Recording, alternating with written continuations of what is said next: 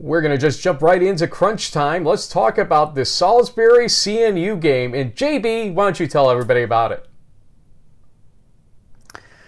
Yeah, well, it seems like in my old age, Frank, I'm not able to read the weekly scoreboard. At least I know I'm not the only one that's messing up on podcasts lately. But that game is actually in week 5, not week 4. So it was a bye for most of the NJAC. I messed that one up. But hey, it wouldn't be in the huddle. It wouldn't be our 50th, a millionth mistake, our 50th anniversary week that we have going on here. And so there you have it. We'll talk about that game on Friday.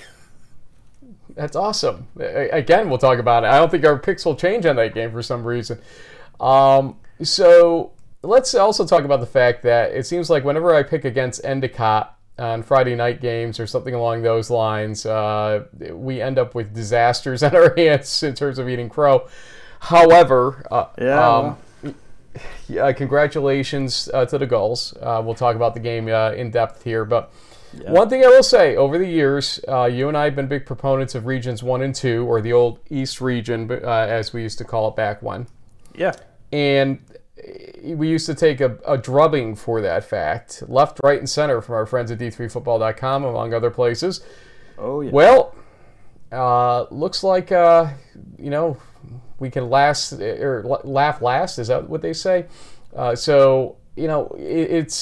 It's a little bit of a bittersweet scenario because, you want to be on that pick side and have said, hey, we think Endicott's going to win this game. And I did not say that. You did not say that, I don't believe, either, last week. That was one of our 2 losses each. But nonetheless, congratulations. I think D3 Football under-explains on their podcast what it all means here ultimately in the grand scheme of things. And we'll look at that a little bit. But, look, JB, I love the fact I'm still up by 3 games on you, something like that, 2 or 3 games on you, 2. Yeah, 2 I think. Yeah, but you're still up. Yep. So you got to try harder. Week 5 coming up, which means that we are getting close to the halfway point in the season. Basically, a quarter of the way through the entire season when you include playoffs, but almost halfway through the regular season. This season's flying by. And the show's going to fly by if we actually send it to intro. So why don't I say people are watching Season 16 of In the Huddle. Crunch time.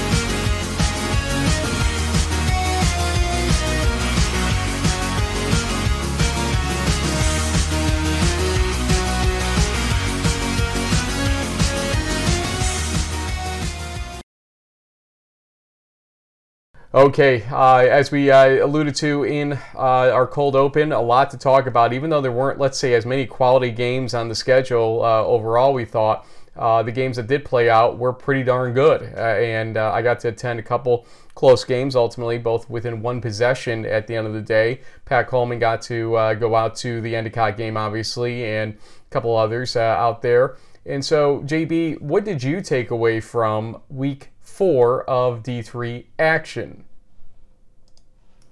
Well, first off, I thought it was kind of ironic that both, for the first time ever, that Pat and I went to the same school to see a game within a couple of weeks in the season. That's never happened before. True. So he went to MIT, he went to Tufts, so he had a chance to catch a couple of games while he was in the Boston area. But realistically, I think from a higher level, high-profile view, I would say, the upsets continued. There were some kind of shocking surprises that we saw, some top 25 teams that went in grand fashion. We had a little Sunday fun day, a couple of games that happened sort of out of precaution, with Washington and Lee taking on Apprentice, as well as Widener going to play Stevenson. We had the Friday night game with Endicott, which no one saw coming except for probably the Gulls. They have been strong believers in themselves. They've challenged themselves. And we've been saying on this podcast for 15 years, if you want to improve your program, you got to take some big swings. And I remember over the summer, Frank, I got contacted directly by the coach of Hardin Simmons asking, can your platform help us find games? Because we do not have enough on our schedule. And this was one of the games they landed. I'm sure they thought it was going to be a win to go up to Region 1. Didn't play out that way, but I'm sure it's something that the Cowboys can learn from. Their season is not over.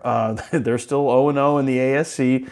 It's an open race, and really what's going into Week 5 now is that the conferences are going to start having their basically de facto week in, week out elimination tournament to see who's going to win the conference title and go to the playoffs.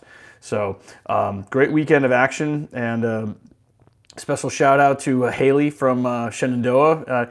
I know there's been sort of some secondary sort of like, oh wait, no, there was someone from WPI, there was someone from Fitchburg State, but the fact that we have women playing at the Division III level, not just kicking, is really cool. I think it doesn't surprise me that one of them is coached by Scott Yoder, a guy that I've known for a long time, and so anyway, I think we should celebrate that. Maybe not always saying like, well, wait, there's somebody else. I mean, it's up to the schools to promote it, and if one person happens to get the lion's share of the attention, good for them. They put in the hard work and deserve it. So that's all I got there.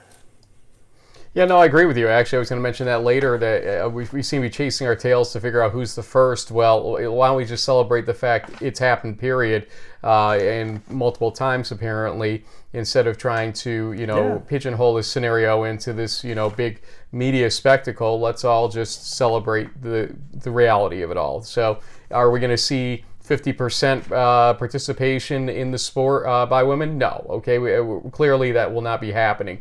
But we'll see. Maybe some teams will have a couple female players at some point in time. Who knows where this leads? And that's the beauty of Division III. You can have these storylines and kind of feel comfortable in the fact, because you probably won't see this in FBS. It's just a matter of size, strength, speed, and all that stuff that might not happen there, but it can happen in Division III. Another reason why we love this division. Well, one other reason we love this division is because I've got way too many highlights to tell you about, and that means that it's time for crunch time for week number 4 of the 2023 Division III college football season.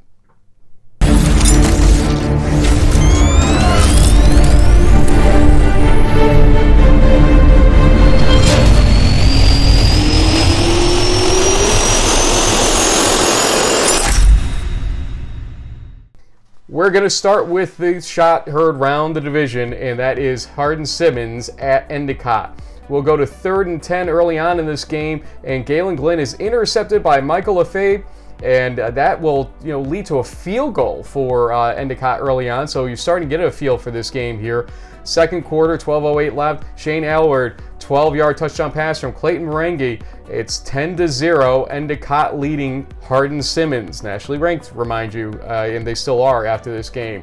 In the second quarter, 9:48 left. It's Shane Alward again, 51-yard touchdown pass from Marengi. It's 17-0. Endicott. Halftime score would be 17-3.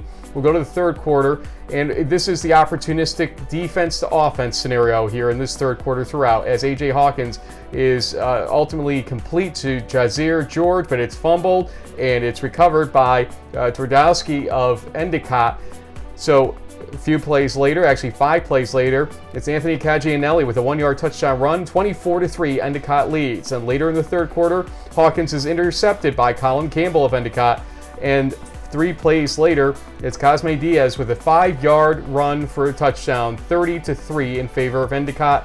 Then again, later on in the third quarter, Jack Helsley is intercepted by Corey Montero, and that will lead to Cosme Diaz's 2-yard touchdown run with 3 seconds left in the third quarter. It's 37-3, Hardin-Simmons trailing Endicott. The final score would be 37-10, Endicott winning the game. 3 interceptions, 2 forced fumbles, and a fumble recovery for Endicott. Shane Alward, 4 catches, 111 yards, 2 receiving touchdowns.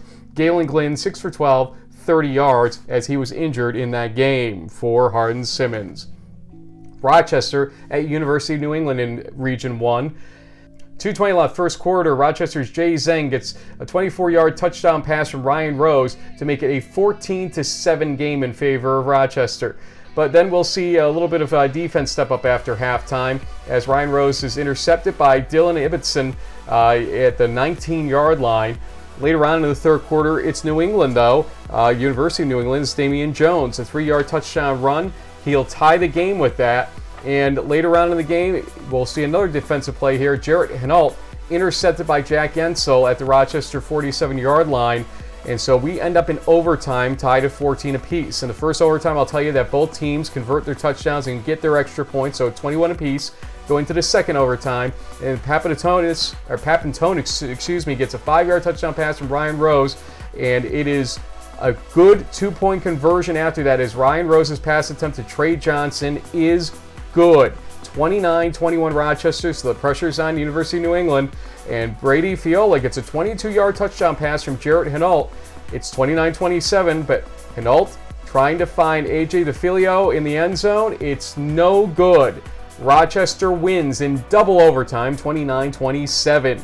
And in that game, it was Hinault with 319 total yards, 1 rushing, 2 passing touchdowns, and 2 interceptions. Aiden Papantonis, I gotta get used to it. 8 receptions, 80 yards, 1 receiving touchdown. He is a very good player for them, as I believe his brother is also on the team over there at Rochester. Anna Maria at Husson. Yes, and we're going to skip ahead here. Halftime score is 22-21 in favor of Anna Maria. Third quarter, 54 seconds into it, Jaquan Miles for Husson gets a 61-yard touchdown pass from Nick Visser. So it's 28-22 in favor of Husson. 6 minutes later, Elijah Garnett gets a 1-yard run for a touchdown, and a 2-point conversion here was good, making it 36-22. So Husson beginning to pour it on here in the third quarter, but Anna Maria steps back here, or steps forward at least, with Mark Johnson Morgan with a 50-yard touchdown pass from Ryan Russell. It's now 36-29 in favor of Husson. 34 seconds left, third quarter. Jamal Cariglia, a 14-yard touchdown run, ties the game, 36 apiece. We'll go to the fourth quarter. Elijah Garnett, who had 4 touchdowns on the ground in this game, gets a 20-yard run, 43-36 Husson. 3 minutes later, 7 minutes left, DeAndre Wallace, 23 yards from Ryan Russell. Again tied, this time at 43 apiece. We'll go to 2:33 left in this fourth quarter. Elijah Garnett, again, 10-yard touchdown run, 50-43, Husson leading. Anna Maria, with 52 seconds left, though, gets a 44-yard touchdown pass from Ryan Russell to DeAndre Wallace. They will go for 2 and likely the win here, but Ryan Russell's pass attempt is deemed incomplete, or at least it's complete, I should say, but no good because the player was coming out of the end zone. You'll see it here. They had a long discussion. They say no good on this play ultimately. So you'll see the onside kick is recovered by Husson. They'll win the game 50-49, 99 points as they combine for 1,060 total yards. Elijah Garnett, 29 rushes, 159 yards, 4 rushing touchdowns. Ryan Russell, 30 for 40 for Anna Maria, 539 yards and 6 passing touchdowns. JB, that was just a track meet of a second half, a track meet of a game for that matter in that one. Top to bottom, though, from Hardin Simmons all the way down to Anna Maria, some strange losing efforts in Region 1 and some incredibly strong winning efforts when you look at Endicott and Husson. Yeah, absolutely. I mean, you have to respect the perseverance there of the Eagles for hanging on. I mean, what a performance by Russell, though. Anna Maria, I mean, I know his statistics are putting him like the second rated passer in Division III. You can check out D3 Data, another quick plug for people out there doing stuff in this space. They track all the different statistics. They definitely know where to rank all these guys, just like the NCAA does. But elsewhere, Frank, there were a couple of interesting games, like Florham beating Albright and Westfield and Framingham at 9-8 game. I was like, are they playing baseball or something? But nope, that was the actual score. A touchdown and a field goal, I guess, helped the Rams get over that one. But Del Val Kings, Frank, kind of a snoozer, to be honest. I mean, I tuned in to listen to our friend Gordon Mann, who did a great job on the call, but really didn't really pan out the way we thought. We thought that might be a more competitive game. It was not. There were a few other non-competitive games in the region, with like Mass Dartmouth winning big, Salve Regina, Trinity, Hilbert, Merchant Marine, Cesar Gonzalez and company. It was close for a little while in the NUMAC opener for the Privateers, but the Mariners eventually pulled away on a very wet, dreary day in Kings Point. Elsewhere, we saw Mass Maritime and Amherst win, as well as Leadville winning pretty big. Misericordia gets a 35-15 win over Alvernia. Bowdoin ate the Purple Stakes. We talked about that on Friday. They are actually 2-0, one of 3 undefeated teams in the NESCAC, so keep an eye on the Polar Bears. Wesleyan also one of those 2-0 teams with a 24-21 win over Middlebury, and so we won't be calling them Wisconsin anymore, I don't think. WPI wins big over Norwich. Nichols wins big over Hartwick. Springfield with 686 rushing yards. Wow. And it was funny, Frank, because I had a flashback speaking about our 15th anniversary. Back in 2010, the last time Springfield rushed for 676 yards, I think, was the game where Coach Toop, our old friend, was finally like, hey, you know what? This triple option thing looks pretty good. And ever since then, the Mariners have been on that. It's worked out pretty well for them. So anyway, it's a little throwback there. Bridgewater beats Westcon. Tufts wins over Bates. And then on Sunday, we had kind of a surprise blowout here, Frank. Stevenson, 49-7 over Widener. The Pride had been kind of rocking and rolling, putting up a lot of points. They could not, in the rain and the wind in Maryland for some reason. They just did not look like the same team from the earlier weeks. And the Mustangs run away with that one. Well, 3 games down on our, let's say, in-depth highlights. 9 to go here. We'll go to Region 2. And we'll go to 2 games actually in a row that I attended. First, Western New England at Susquehanna. First quarter, 4:31 left. Tommy Grabowski gets a 6-yard touchdown run to give Susquehanna a 7-3 lead in the game. Then later on in the second quarter, it was Jake Schultz getting this interception of Conrad Swanson. A ball kind of got batted around and into his hands for the interception, and it led to a Christian Colasurdo field goal for Susquehanna. Get used to hearing that. Second quarter, 8:49 left. Tommy Grabowski, 3-yard touchdown run, 17-3 now in favor of Susquehanna. But before halftime, 3 minutes left, Ryan Larson, not the Ryan Larson who coaches Carnegie Mellon, gets a 13-yard touchdown pass from Tyler Millerick to make it 17-10 in favor of Susquehanna at halftime. In the third quarter, you'll see another interception by Jake Schultz, and that eventually led to, actually I believe that was in the fourth quarter that occurred, 6:25 left. Christian Colasurdo's 4th field goal of the game, a 30-yarder. He accounted for 14 points of his team's offense on that day. And then 3:40 left in the fourth quarter. Western New England tries to come back. Tyler Borat, a 6-yard touchdown pass from Conrad Swanson, makes it 26-18 in favor of Susquehanna. But the onside kick is recovered by the Riverhawks. They run out the clock and win the game 26-18. Grabowski, 25 rushes, 112 yards, 2 rushing touchdowns. The Susquehanna defense only allowed 8 receptions for 91 yards and 3 interceptions they had in the game total. Then, the nightcap for me, Carnegie Mellon at Grove City. Grove City was up 7-0 late in the first half when this 3rd and 10 pass by Ben Mills is intercepted by a first-time starter, Shea Aitken. The safety gets that important interception. It's important because with 5 seconds left in the half, Logan Pfeiffer gets a 20-yard touchdown run, calls his own number for the 14-0 lead. That was the halftime score. We'll go to the third quarter, 7:13 left. Grove City Scott Frazier collects his 3-yard touchdown pass from Logan Pfeiffer, 21-0. My goodness, Grove City is rolling, but you know that Carnegie Mellon would come back in this game. 33 seconds left. Carnegie Mellon's McGinnis with a 1-yard touchdown run. 21-7 now in favor of Carnegie Mellon. And then McGinnis tries twice on 3rd and goal and 4th and goal with 8 minutes left to push it in. 3rd and goal, no good. 4th and goal from the 1-yard line. He stopped, and that was an incredible goal line stand for Grove City. Then with 4 minutes left, 4th and 2 as Ben Mills is trying to get into scoring range from the 29-yard line. It's incomplete and tipped away by Grove City. But fourth quarter, 1:15 left. Kaveh Washowicz gets a 7-yard touchdown pass from Ben Mills to make it 21-14 in favor of Grove City, The onside kick attempt, though, because there was not much time left, is recovered by Grove City, and then they would get one play to try to do something. 7 seconds left. Ben Mills complete to Dominic Voiland, but no, it will not be as they fumble it away. The crowd rushes the field, and Grove City wins this game 21-14. Logan Pfeiffer, 256 total yards, 1 passing, 2 rushing touchdowns. Ben Mills, 16 for 32, 106 yards, 1 passing touchdown, 2 interceptions on the day. Then finally in Region 2, it's Morrisville at Moravian.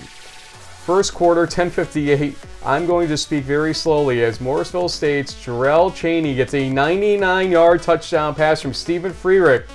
7-0 lead in favor of Morrisville State. It ties the NCAA record multiple ways, as you know by now.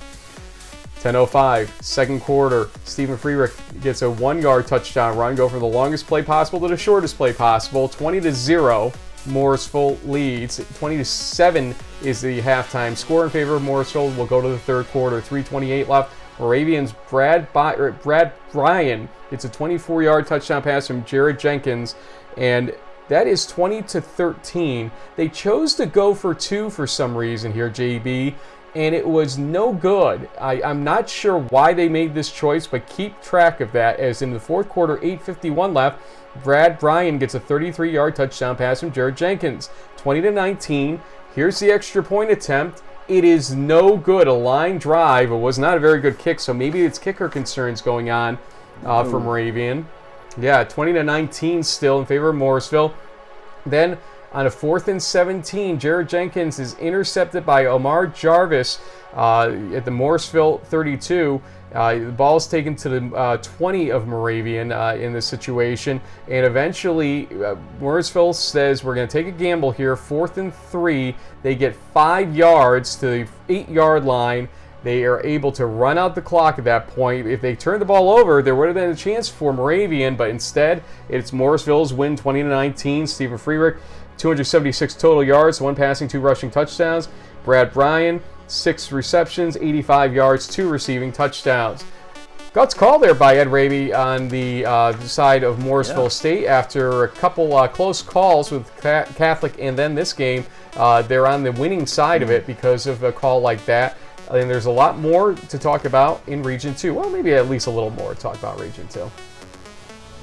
Yeah, a little bit more. And honestly, until I saw this slide, I totally forgot that there was a game on Thursday night too. The Franklin and Marshall TC&J Thursday night football game that got rescheduled from week 2. The Diplomats are winning games. They took care of business 34-9. Utica won big. So did Westminster. Alfred and Catholic had a slip and slide wet one where it was basically just a 3.9-6 game. Kind of an interesting result there. We'll have more on that a little later. But the game that jumped out to me, Frank, was this Brockport 59-3 win over Lycoming, which gave Utica all they could hit for.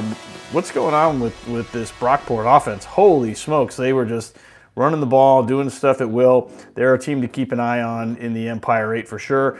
Your alma mater, Union, doing what they do, 43-7 over Montclair. Wash and Jeff, 56-14, another big win. They're playing basically, well, I don't know if it's for the PAC title. There could be some stuff going on there. We have to get into the whole tiebreaker thing at some other time, but a big game on Saturday between them and Grove City. Allegheny, St. Lawrence, St. John Fisher, RPI all win pretty convincingly, and then Hobart with a 43-10. That game started off a little bit rocky for the Statesmen. They were down 7-0 early. It was a 10-10 game, and then off to the races, and so it went for the Statesmen. They have a big game against Ithaca on Saturday. Case Western wrapped it up on Saturday night with a 42-7 win at Geneva, and that is Region 2. A lot of teams in Region 2 could be ranked at this point because a lot of undefeateds or one loss to really good team scenarios, such as Ithaca's loss to Johns Hopkins. So I'm curious to see how this begins to play out as we go into our league play here, conference play. Let's go to Region 3, and we'll start with Southern Virginia at Methodist. In the first quarter, 2:18 left. Methodist, Johnny Maynard gets a 16-yard touchdown pass from Brandon Bullens. It's 7-7 at that point. Halftime score, though, was 14-7 Southern Virginia.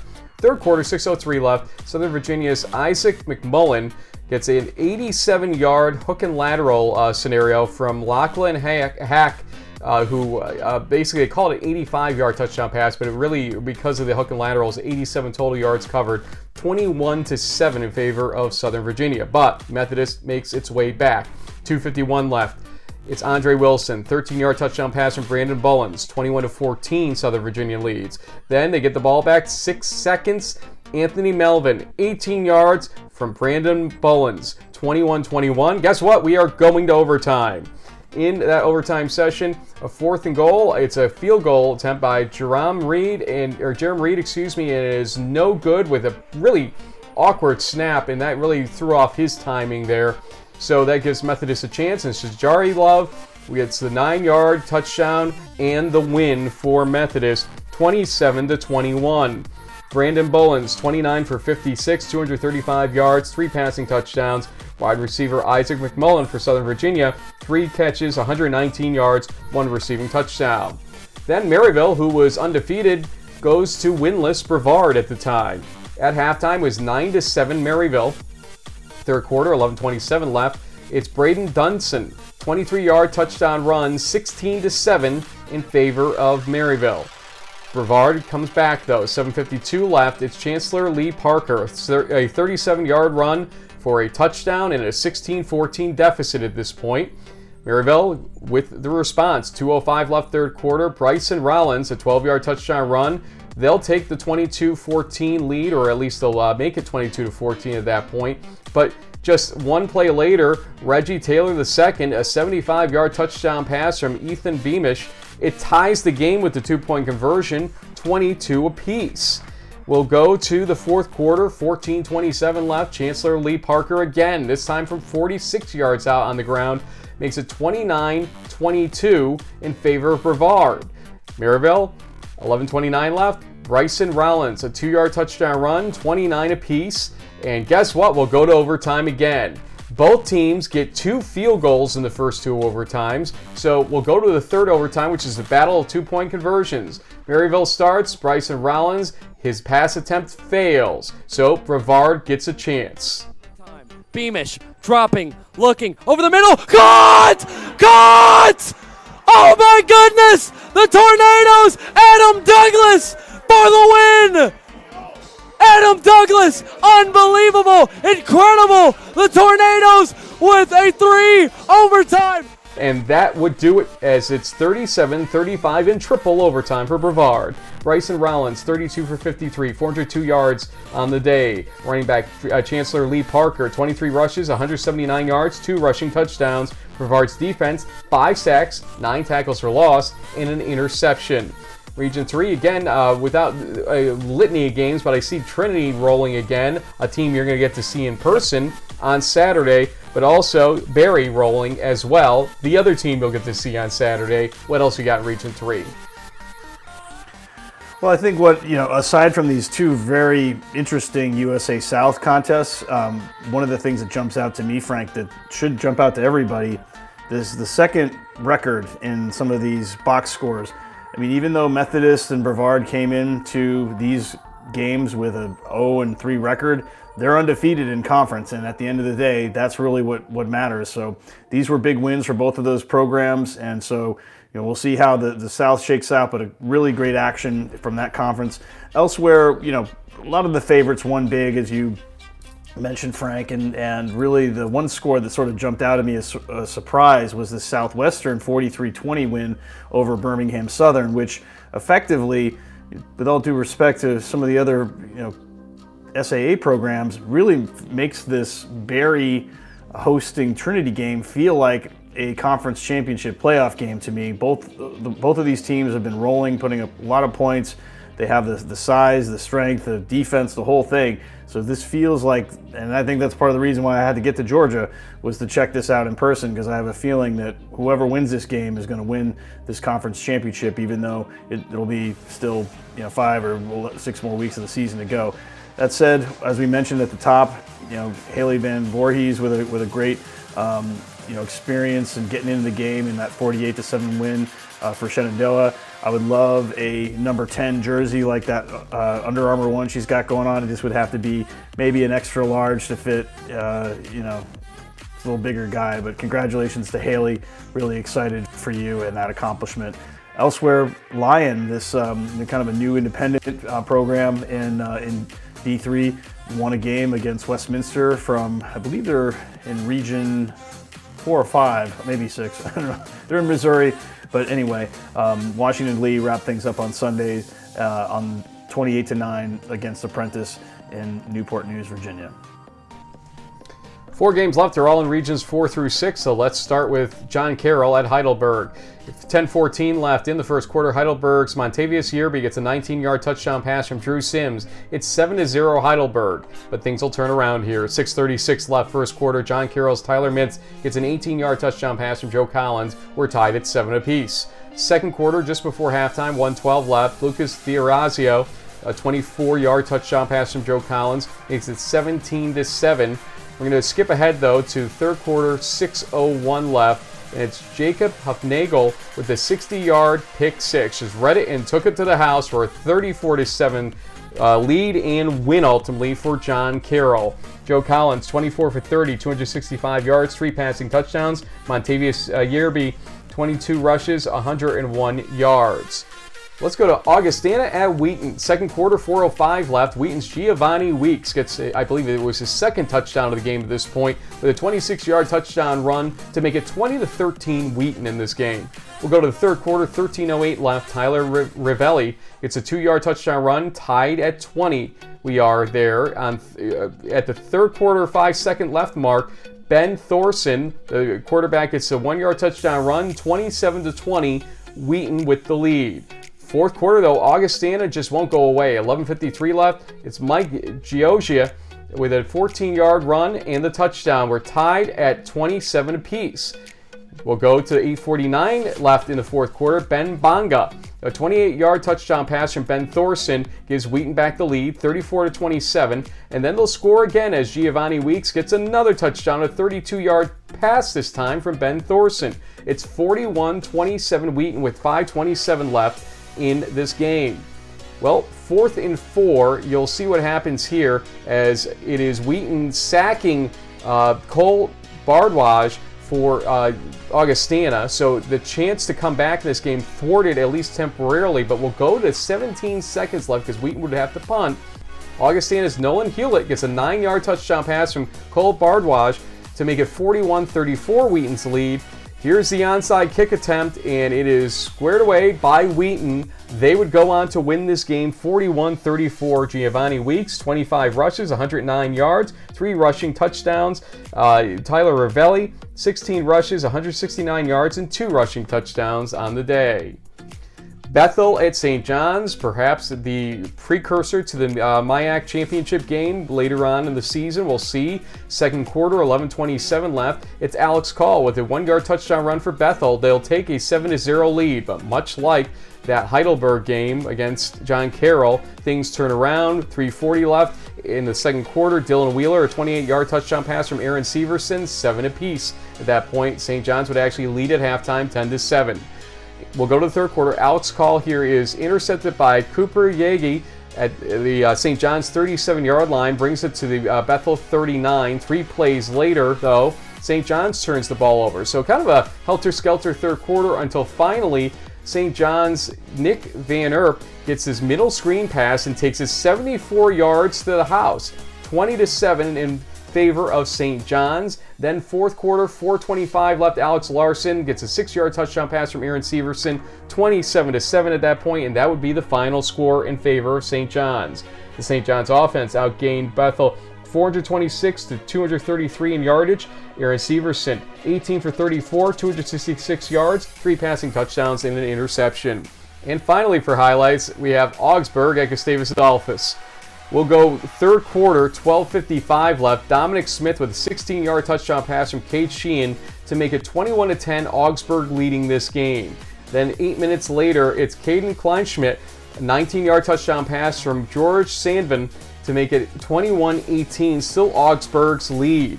Fourth quarter, 12:23 left. Augsburg's Tyrone Wilson gets a 17-yard touchdown pass from Cade Sheehan. It's 27-18, Augsburg leading. Walker Britz, though, says from Gustavus Adolphus, not so fast, as he gets a 2-yard touchdown run to cut that lead to 3 points. 27-24, Augsburg leading with 6:24 left. In Augsburg's next possession, though, you'll see a 4th and 6 play go incomplete, so Gustavus Adolphus with a chance here, and let's see what happens. He's looking that way. He's throwing the fade for Kleinschmidt. He goes up. He got it! Touchdown! Gustavus! 23 yards. Kleinschmidt, Caden Kleinschmidt. And the Gustavs have taken the lead. Gustavus Adolphus with the lead, 31-27, with 22 seconds left. But watch what happens here. First, with 14 seconds left, Cade Sheehan complete down the middle to Michael Imms for a 23-yard completion to the 34-yard line. Timeout with 7 seconds left, and then one last chance. Final 7. Here they're bringing a blitz. Back, he's throwing it as far as he can to the corner. It goes up, it's going to be caught! Touchdown, Augsburg! Incredible! How could that ball be caught? Cade Sheehan to Tyrone Wilson. That 34-yard touchdown pass makes it 33-31. The conversion fails, and there's one last chance here. You're going to have to take my word for it because this is a long play, but ultimately the attempt to lateral all around ultimately fails for Gustavus Adolphus, and Augsburg wins the game. A back-and-forth affair for sure, 33-31. Cade Sheehan, 343 total yards, 5 passing touchdowns. And Jake Breitbach, 15 receptions, 180 yards on the day. I'm tongue-tied, so I'm going to give it to you to talk about the rest of regions 4 through 6. Yeah, and there was a lot of games in these regions that had a lot of the top 25, top 5 teams, you could say, with North Central and Mount Union, Wartburg all winning pretty lopsided scores. Alma in the top 20 beats Wittenberg by 20. Hope had a nice win over Northwestern, which is from the UMAC, which is where Westminster, Missouri is from. So my bad there. That is definitely a Region 6 team. Denison, Albion, DePauw, Worcester, Austin all win. Austin winning a cross-regional game there. That's pretty interesting, 34-23. Minnesota Morris and Greenville also get wins. Greenville maybe could be the UMAC rep this year. We'll see. Northwestern's 1-2. Greenville's 3-1, so they may have the leg up there. Marietta blanks Otterbein. Ohio Northern and Baldwin Wallace was a game that we picked, Frank, and I think I lucked out with the Yellow Jackets getting that 10-point win there. On the next slide, Hanover with an impressive 38-14 win over Trine. Wabash wins big, Co winning big too. We weren't sure what was going to happen in this ARC matchup, but Co really making a statement with a 50-point win there. In the Luther Cup, clearly a pretty one-sided affair with Concordia, Wisconsin winning 41-0. Eureka wins a close call over our friends at St. Norbert. Lakeland, Carroll, Concordia Moorhead, Central, all winning big. St. Olaf wins 38-14. Dubuque beats Loris. North Park 38-0 is highlighted, and you may have heard this on ATN. It's one of the best starts for this program. It could be one of those major turnarounds that we saw, like with Alma last year, from going from 5-5 to 10-0. North Park off to a great start. Congratulations to them. Carleton keeps up their winning ways with a 31-27 win over Hamlin. Benedictine, Wash U, each with 48 and 38 points respectively. Claremont Mud Scripps takes care of Kowloon 49-28 out in California. Wilmington and Pomona Pitzer win. And then finally in the nightcap, Redlands takes care of Chapman 38-21. Seemed like our Bulldog friends out there in the Inland Empire are in control of their destiny in the SCIAC out in Los Angeles. We'll see how it plays out the rest of the year. That's crunch time for week number 4 of the 2023 Division III college football season. Okay. First things first, let's talk about your MVPs, as you have 3 very good selections here once again, and I could not agree more on offense, to say the least, because I got to watch this one myself, and where did he come from? Logan Pfeiffer. Yeah, well, it's funny because I think our friend Greg Thomas at Wally Wabash with D3Football.com felt the same way. Just a really standout performance by this quarterback to lead his team to a big upset over a conference rival in a huge Saturday night game that had national audience, and so it's hard not to. I mean, Cade Sheehan from Augsburg had obviously had a big game. I recommended him to the College Football Network guys, and I think D1 Rejects are there doing some D1 Players of the Week. They agreed with my defensive pick, which was Joe Kopp, who had 19 tackles in that 9-6 win over Catholic. A couple of sacks, I think 2.5 tackles for loss, and just an impressive statistical showing by him.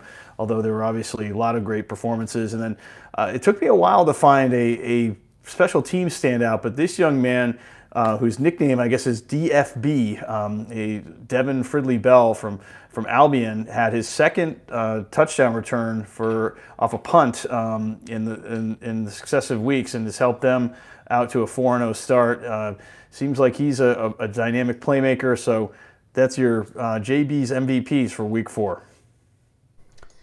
39-10 for me, 37-12 for you. Overall, I mean, what is that? Almost batting 78%, I think, for me, give or take, on that. So a pretty good number there, and you're not far behind in that respect, which is pretty admirable numbers in a topsy-turvy Division III football season. We're not picking ducks, really, when we're picking these. We're picking what we think are going to be reasonably good games at the very least, and then some of the best games of the week every time. So good job on your part, and mine for that matter.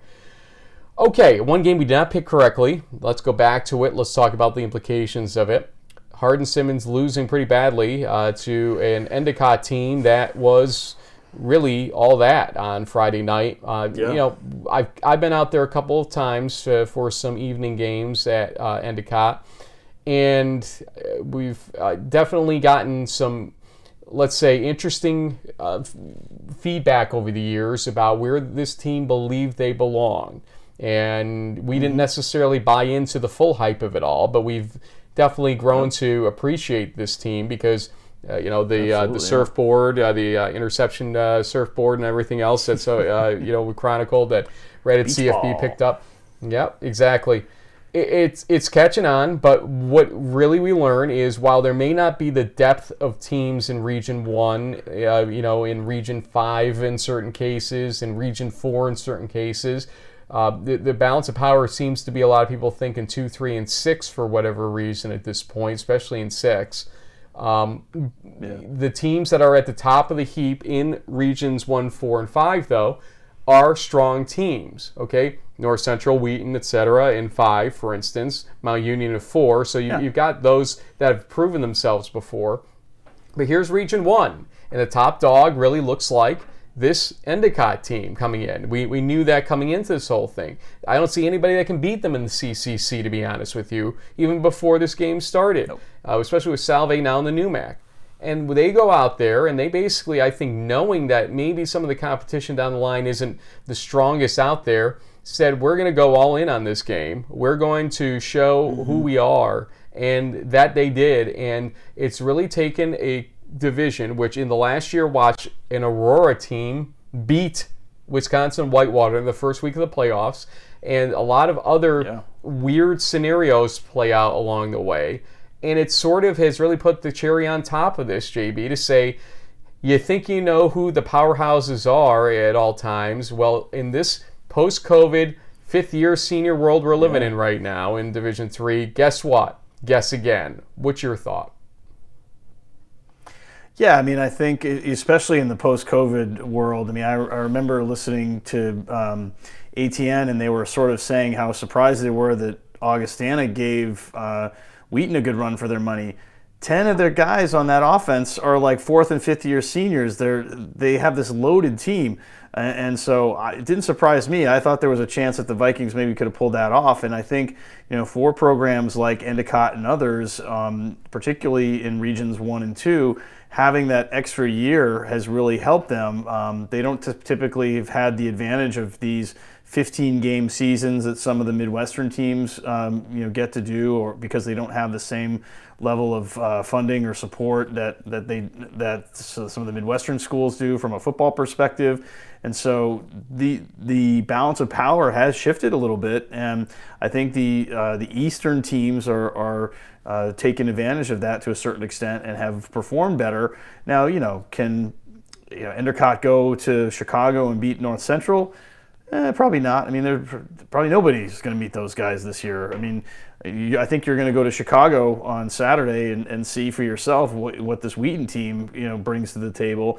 But, there's still a couple of super elite teams, and then below that, I mean, anyone can beat anybody on any given Saturday, it seems. And then you kind of look at this whole world of, who's beating who and what's going on here. We come into the season not very high, you and I, on lacrosse, for instance. and people gave us a lot of crap about that. And then we saw them, have a good game against Hardin-Simmons, so I crept them into my poll. I think that was number 17 last week, if I remember what I showed you correctly.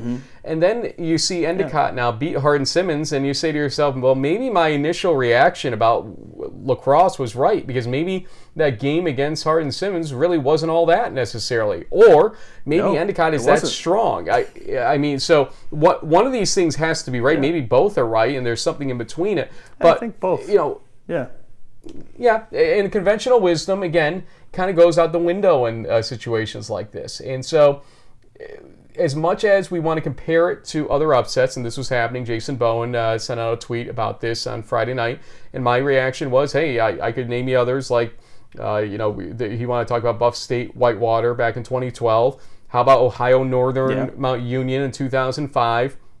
There are plenty out there of upsets that we can point to, but I don't remember one this deep into a season, 4 weeks in basically, with an implication or a meaning as important as this one did, because New England teams versus Region 2 teams, I think there's a departure. Region 2's gotten a level of respect because of the depth going on right now, especially over the last couple of years overall.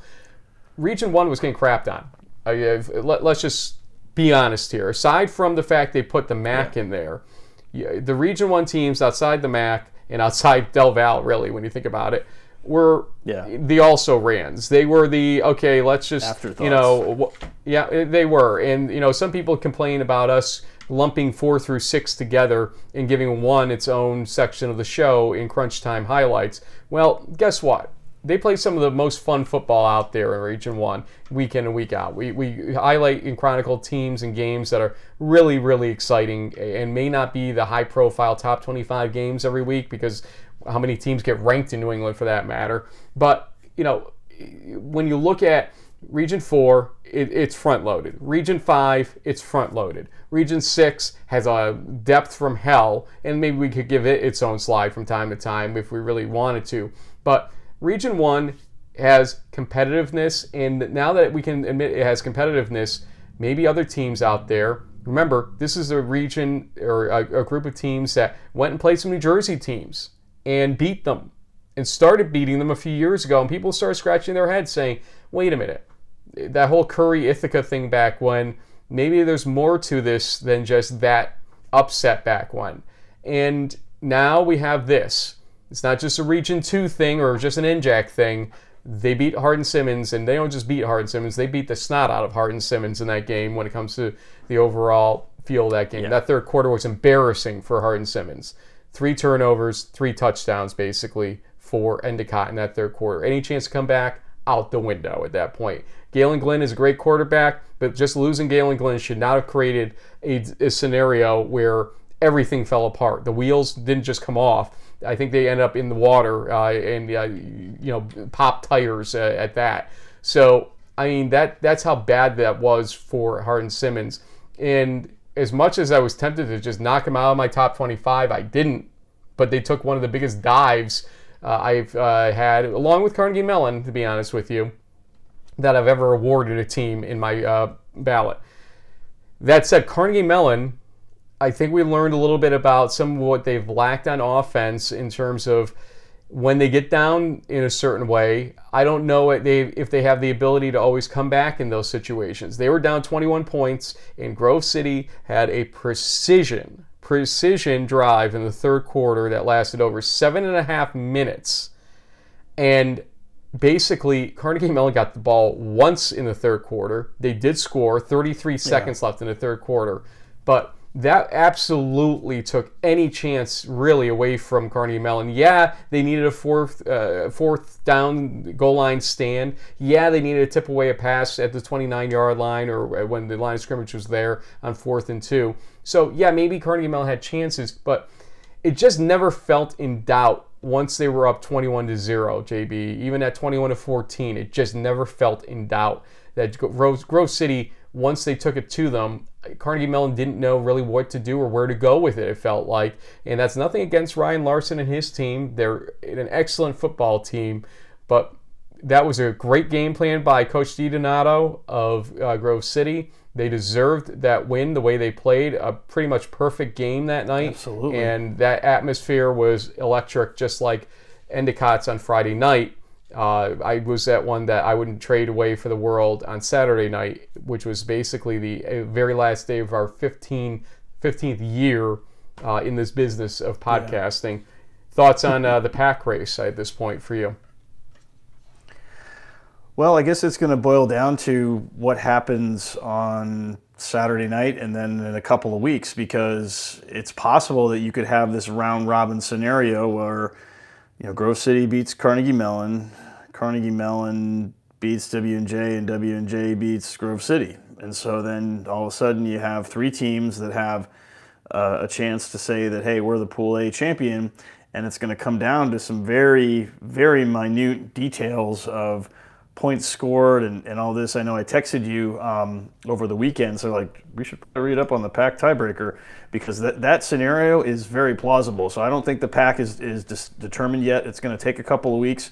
On the flip side, part of the reason I'm going to this SAA game is I feel like whoever wins that game is going to they'll be in good shape for the rest of the year. Pack has not been decided, and mostly a lot of the conferences haven't been decided yet, so got a way to go. True or false, so play true or false will be on this one. If Grove City wins against Washington Jefferson, true or false, the pack is over?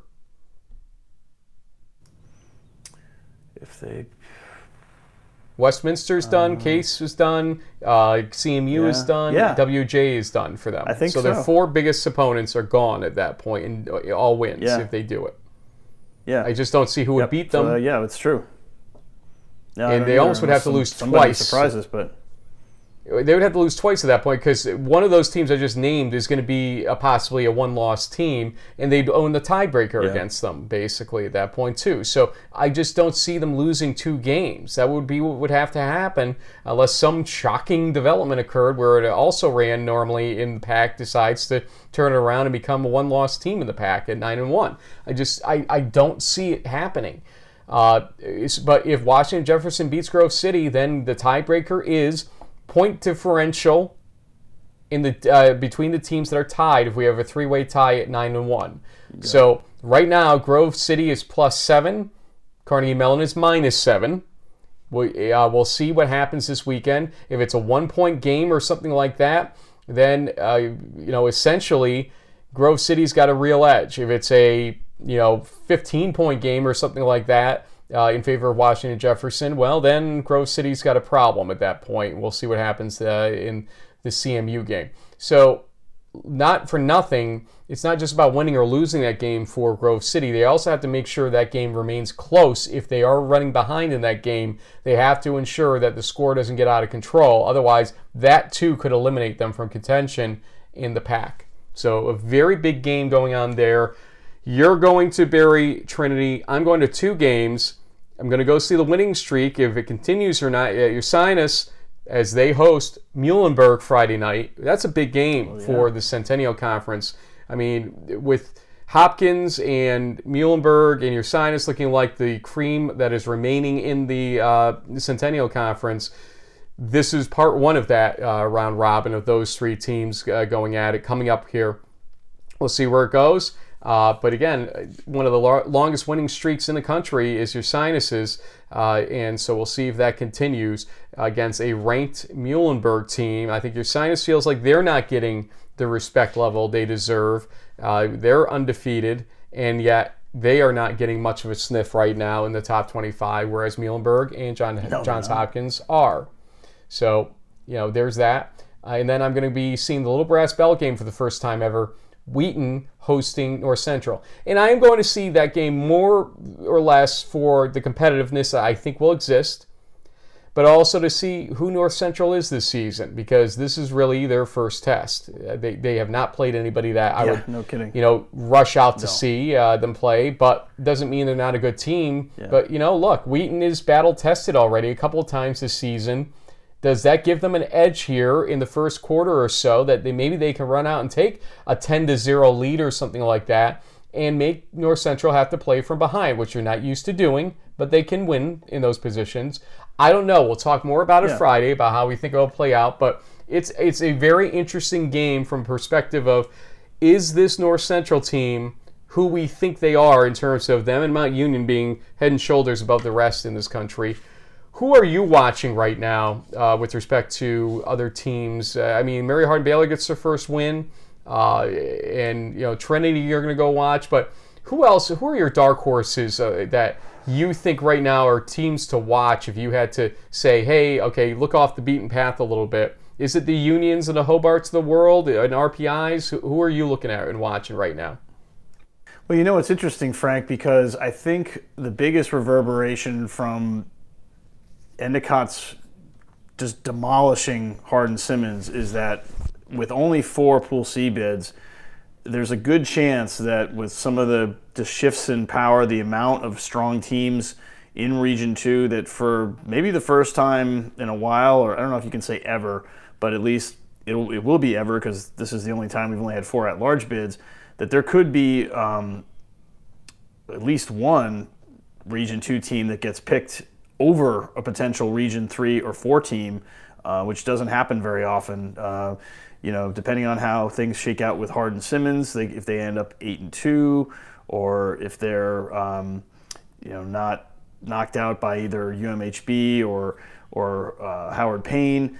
I think for me, Howard Payne is someone off the sort of beaten path, because we don't really talk about them that much, but the way they played, the way that they could either potentially win the ASC or either knock UMHB or Hardin-Simmons out completely could be interesting.